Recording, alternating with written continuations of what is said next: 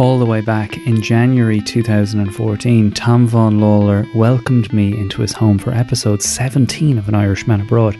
It's fair to say a lot has happened since, from the rip-roaring success of Howie the Rookie to becoming one of the most evil characters in the history of the Marvel Universe. Tom has continued to work with the same intensity and commitment that characterised his show-stopping performance as Nidge in Love Hate. His new film, Rialto, is no exception. Written by another friend of the show, the brilliant Mark O'Halloran, Rialto is unlike anything I've ever seen and grabs you by the back of the head from scene one. I don't want to say too much here, but it tells the story of a man in crisis, Colin, and he is grieving. His father has just passed, and their relationship is ambiguous and dark, and this character seems to be making many of the same mistakes with his own son. I won't say any more. All I will say is it premiered to rave reviews at the Venice Film Festival. Also stars Michael Smiley, Monica Dolan, Aileen Walsh, and the superb Tom Glyn Carney, who you will know from movies like Dunkirk and The King, but his Dublin accent, it's nearly worth going to see this film just to see how perfect he nails this accent. It's just superb, and it's directed by everyone's favourite Glaswegian director, Paul Mackie-Burns, and will be on release from October 2nd. If you'd like to hear another half an hour of this chat with Tom, including some real inside cinema takes on his life on set of The Avengers, or if you'd like to go back and hear that first episode with Tom, that's easy. Just pop over and sign up for Premium Irishman Abroad on patreon.com/Irishman Abroad. You'll also get bonus extra weekly episodes, including Marion McKeown, our Irishman in America series, all about US politics and the lead up to this presidential election. One other item of big news before we get into this is that the Irishman Abroad Online Comedy Club is back at 9 p.m. on October 1st with guests Amy Huberman, Jack Wise, Paul Howard aka Ross O'Carroll Kelly, and music from Loa. That is going to be live October 1st at 9 p.m. thanks to Lock In Events and the great people at Conference Services. Our chosen charity partner, as always, is Jigsaw.ie, doing incredible work for thousands of Irish young people across communities back home, equipping them with the mental health skills they'll need to survive in life, not just a pandemic. Maybe they can help you, or maybe through a small donation each month you can help them, but either way, check them out this week. Jigsaw.ie, the chosen charity partner of An Irishman Abroad. That's the small talk. Now let's get down to business. Now, your programme. What's the big idea? Well, they've learned to know the Irish much better. We've now got to know how largely their mind works. I moved over here and immediately I had to up my game. I could not have done the job I did for quite a number of years in Ireland. I had to go and earn my living in England. I think a lot of it's in my hair. I think there's a lot of Ireland in here. I had an Irish upbringing. 20 years after an Irishman couldn't get a fucking job, we had the presidency. It was some heightened awareness of how hard my tribe had it in London. No blacks, no Irish, no dogs. Never has a nation so small inspired so much in another. So you could say there's always been a little green behind the red, white, and blue. Our family is very Irish, you know. Now, ladies and gentlemen, we have a very special announcement to make at this stage. Would you welcome, please, the wonderful Charlie Thrigo! Tom Vaughan-Lawlor, it's fantastic to have you back on Irishman Abroad. It does feel like another lifetime when we went for that walk and had that chat. Yes. This movie, let's start there, Rialto. It's obviously made a long time ago. Did it hurt not to have it out when it needed to be out, or out when they planned to put it out, given how long it's been in the making?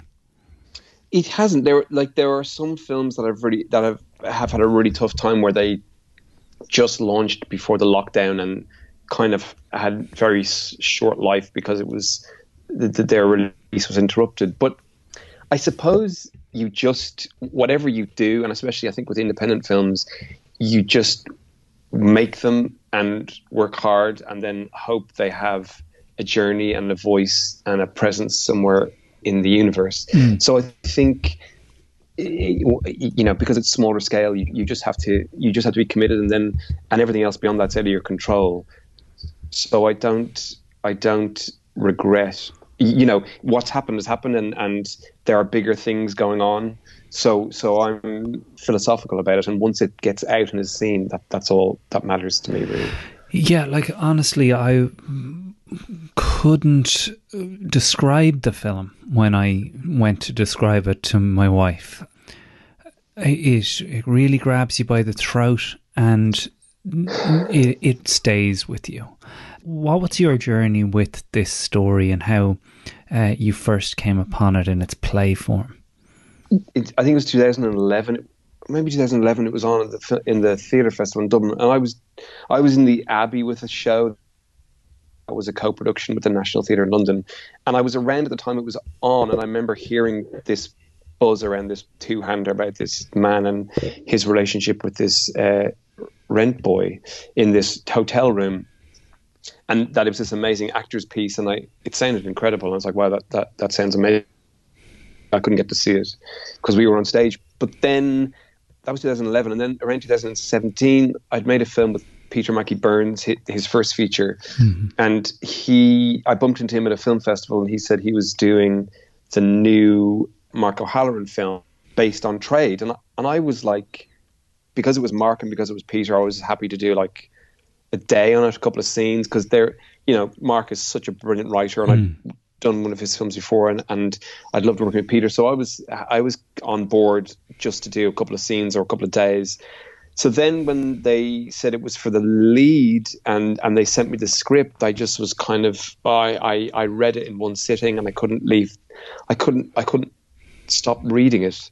And I just, it's just one of those scripts that you go, I have to do this, because as an actor, it's just a great actor's piece. And it's just being in scenes with other actors, and I when we were filming it felt like kind of being back at drama school, because you're being stretched and tested all day every day, and you kind of fall in the door at the end of the day just totally spent, but a great sense of achievement or being used or just testing yourself as an actor, and that's all you that's what you want, I think, as an artist. Colin McCann had a chat with me the other day, and he loves that quote, the only things worth doing are the things that might break your heart.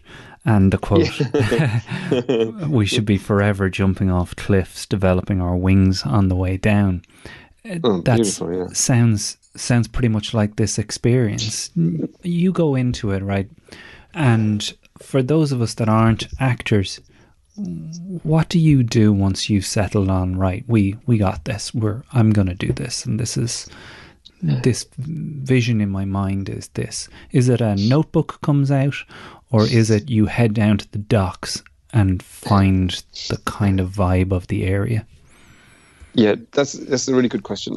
Different actors have different approaches. Some do lots of research, others are more focused on, I suppose, working with the script and being more on the day, and people have different approaches that work equally effectively.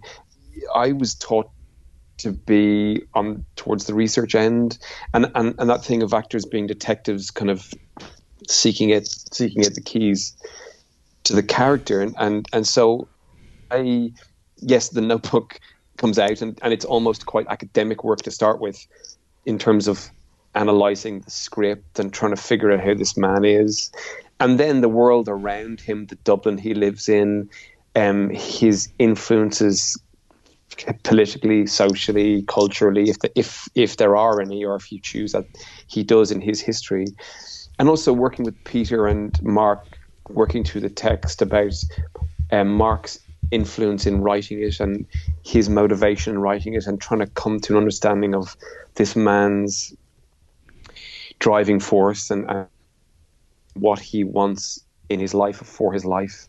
And it's lots of homework to be able to let that go on the day, and then know that the work is bolstered by the research you do, I think. And then when you're with a director who's going to go the full 9 yards with you. You just jump on board and you just commit everything you can to each day. So Colm is absolutely tortured.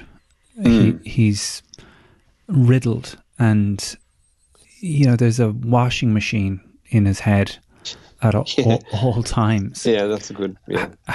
I mean, that can be portrayed on screen very hammily, right? You can really see people reach for that. But the underreach and the subtlety of this movie is, to me, it's triumph, that less is more idea. No, absolutely. Absolutely. And I think, he's invisible. He feels invisible in his life, and he hates himself, and that self-hatred, the self-loathing runs very, very, very deep. And I think that low-key approach to the film making and to across the board, the kind of performances, as you say, I think is one of its greatest merits. It's unsentimental, it's not flashy or showy, it's very truthful. And I think we worked every day for that simple truth. Anything that seemed kind of big or chewy or slightly outlandish was kind of it never felt right in the tone of the dynamic that Peter was setting on set or in the script. So you knew straight away when something wasn't working, if it was overwrought or overshot. And Peter is brilliant, the director, at kind of calling you on it. So we do a take, and we do a couple of takes, and I think I'll be getting closer to it in some of the bigger scenes. I'm getting there, and I think, okay, I've got this, and this, and that scene. And he goes, yeah, you got those, but it's missing this, and this, and it's kind of like wringing you dry in every scene, and kind of he was kind of pushing and dragging and expanding and stretching and tearing at me to go in different directions, and that's what you want as an actor. You don't want to be falling back on obvious choices or mannerisms or choices you've made before, or your preconceived notion of what a scene is. You want a director to go, look, try it this way, try it that way, it needs this, it needs that, you're missing this, let's try that. And because you don't want I don't want a polite director to just kind of nod and go, okay, let's move on. You want someone to call bullshit on you and say, look, it needs to be, if this is going to work, it needs to be this, and you need to get there. I don't care how you get there, but you got to get there. And then fearing going, you go, okay, let's move on. And then kind of second guessing yourself, going, are you sure we've got that? And he goes, look, I wouldn't move on if we didn't have what we need. And then just having a director is going to call bullshit on you is really actually, the first few days is quite abrasive to your ego. You're a bit like, but actually once you give over your ego and leave your ego alone and allow yourself to be molded and shaped by the character and the director who's the architect of the day and of the landscape, then you feel like you're contributing to a writer's vision and a director's vision and your own, what you can bring to it. So it's on a film like that, you feel like you're part of something magical. And look, Lars von Trier said a great film, for him, he felt like a great film was like having a stone in your shoe. And I think that thing of challenging an audience is really, really exciting. And I read a review for it from when we were in Venice in the film festival there, and called it a grubby film. And actually, I really thought, I took that as a real compliment, because I felt grubby doing it. And I think grubby because he's down there in the mud and the shit of living, and all of the complexity and the heartache of being alive in a certain way, in a very intense way, is what we were reaching for. Wow. And I felt like, we got nearly there. Yeah, I mean, you did. I mean, you really did. It's a triumph of everything that you've just described there. Yeah. And also that life doesn't look like, you say, the more signposted, I'm going through this, particularly Irish life. I mean, there's so much of this that's so beautifully observed in the sense of how little gets said, particularly between the father and son relationship, which is obviously central to Colm's own predicament, and without spoiling anything for anyone, why he feels invisible in his own home. How many conversations did you have with Mark and Peter about the stuff that we never learn, the stuff that isn't said. Have you guys walked through in your minds what the actual backstory that the viewer will never learn is? Yeah, because Peter is really forensic and really thorough in his research. So he does huge amounts of research and biography for each character, which you can access, or he would drop you bits and pieces of what he thought, but also incorporating what you might bring. But also working with Mark, and Mark talking about the biggest shadow in the film, who you don't see, is his Colin's father, who's this huge kind of presence in Colin's life. And so dealing with the grief of that dead man in his life that he's kind of dragging around with him and now is kind of unmoored from, but because he's always been in relation to his father and now the father is gone, he's released from that, but he doesn't know who he is, because he always identified himself in relation to this man who was actually this incredibly toxic presence in his life. And so now he's trying to figure out, his job is in jeopardy. This man is dead who has defined his life. And he's like, who am I?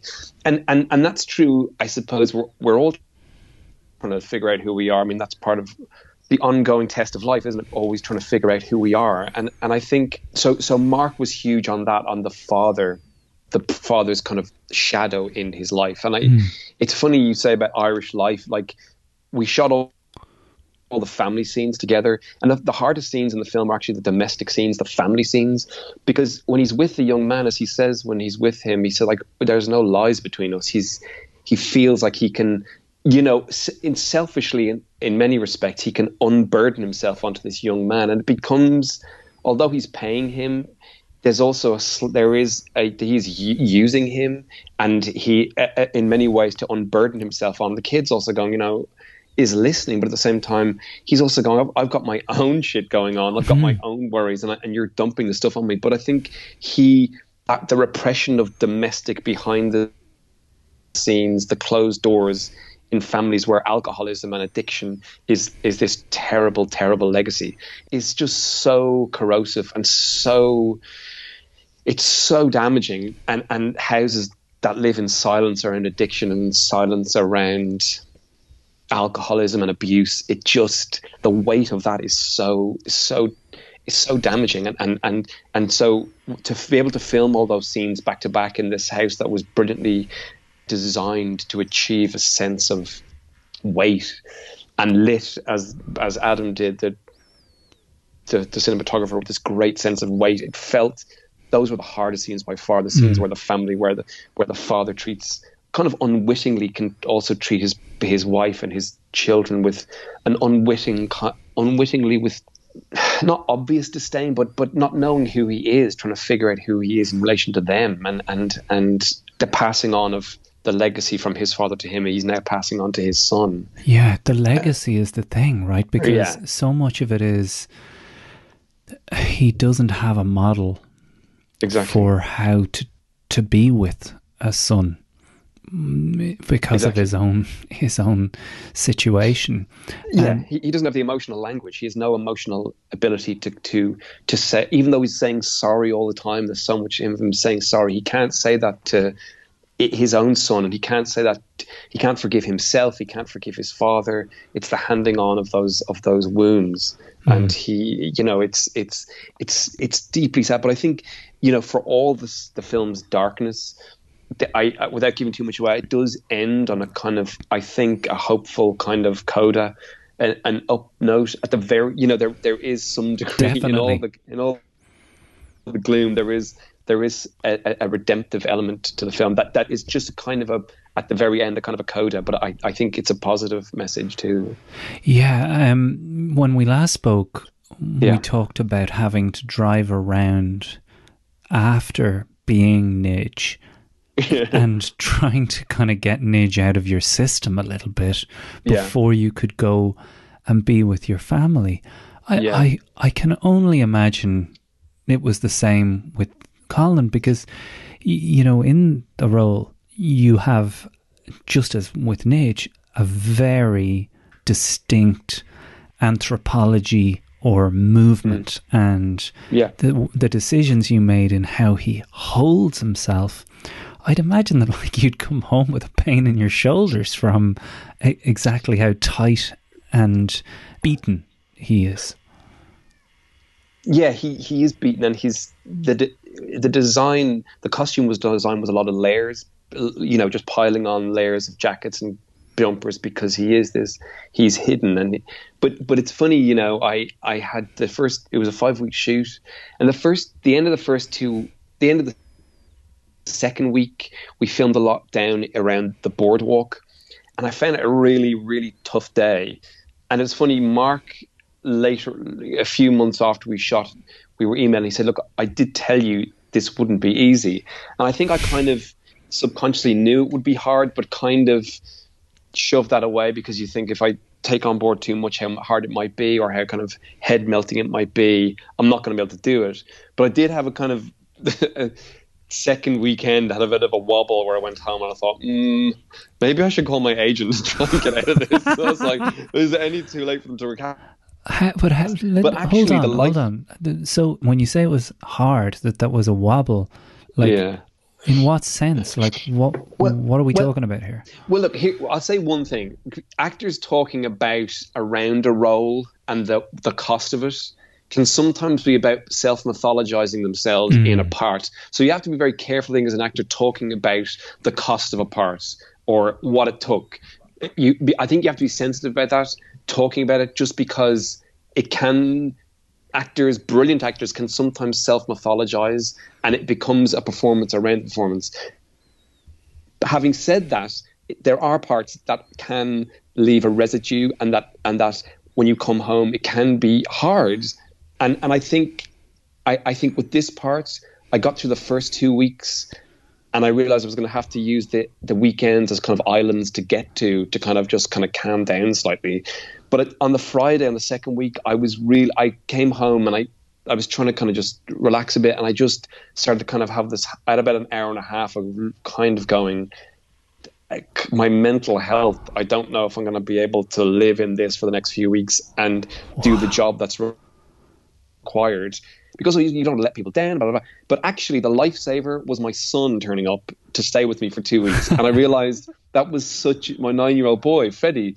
He came to stay with me, and that was the lifesaver, because I could come home and have a shower and come down, and he'd just be like, "What are you doing? Why are you eating biscuits? Why are you eating this? What are you doing? What's this? Show me what he did for the day." And then you just go, breathe, and you relax and you let it go. And so he is this great, you know what it's like, your kids, what they give you, and so he was kind of my saving grace in it, actually, and that was a joy. It's like an anchor, totally, to who Tom Vaughan-Lawlor is day to day, and at the other end of this spectrum of fatherhood. I mean, your connection with your son, just like your own connection that we talked about with your father, is strong and tight, whereas poor Colin is just in the worst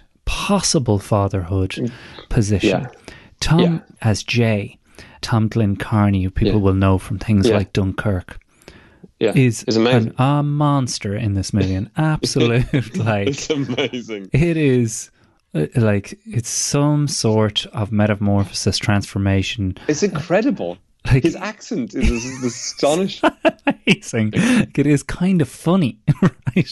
There must be... literally the whole shoot, there was only one word I heard. There was literally only one word that didn't sound like a Dublin. And then someone said it to me, and I said, "Well, it's not my place." And then he said, "Do you think this word's funny?" I said, "Well, look, I think it might sound like this."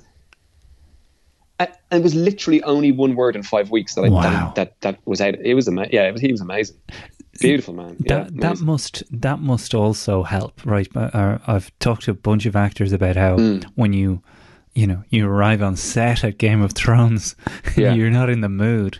When you put on the gear, you're in the mood for Game of Thrones. But when you're standing opposite Tom, and there's no Tom visible. there's only Jay in this room. Yeah. That must take you there as well. Oh, astonishing. Like, properly astonishing. And also, you know, the colour palette they used with him, the colour of his hair, the colour of his T-shirt, and kind of his first arrival into the Column's office, where he kind of blows into the office, and it's just this amazing man, young kind of light that kind of explodes into Column's life, that just kind of dazzles him and kind of just, you know, shocks him out of his stupor. And I think Tom Glencarney's ability to do that every day was astonishing, and also Monica Dolan, who plays Claire. Oh, amazing. It's just astonishing. Like, you go, just again, you realize the importance of casting, and you realize the importance of actor, and how lucky you are if you're playing a central part, that the actors who surround you don't have to do any work. They're propping you up, as you know what I mean. They're just, you just have to be in a scene, and they're just kind of giving you this stuff, and you're just having to react to it. There's nothing.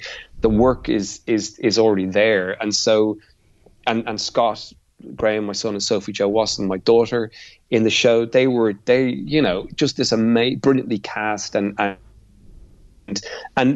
Peter all the time just pushing us and wringing us dry, really, and like just a gift of a project that I feel very proud of. Well, we will come back to it, but an awful lot has happened in the intervening years since that first conversation that we did, and I'm sure you've had similar moments like you described there with Tom and that cast.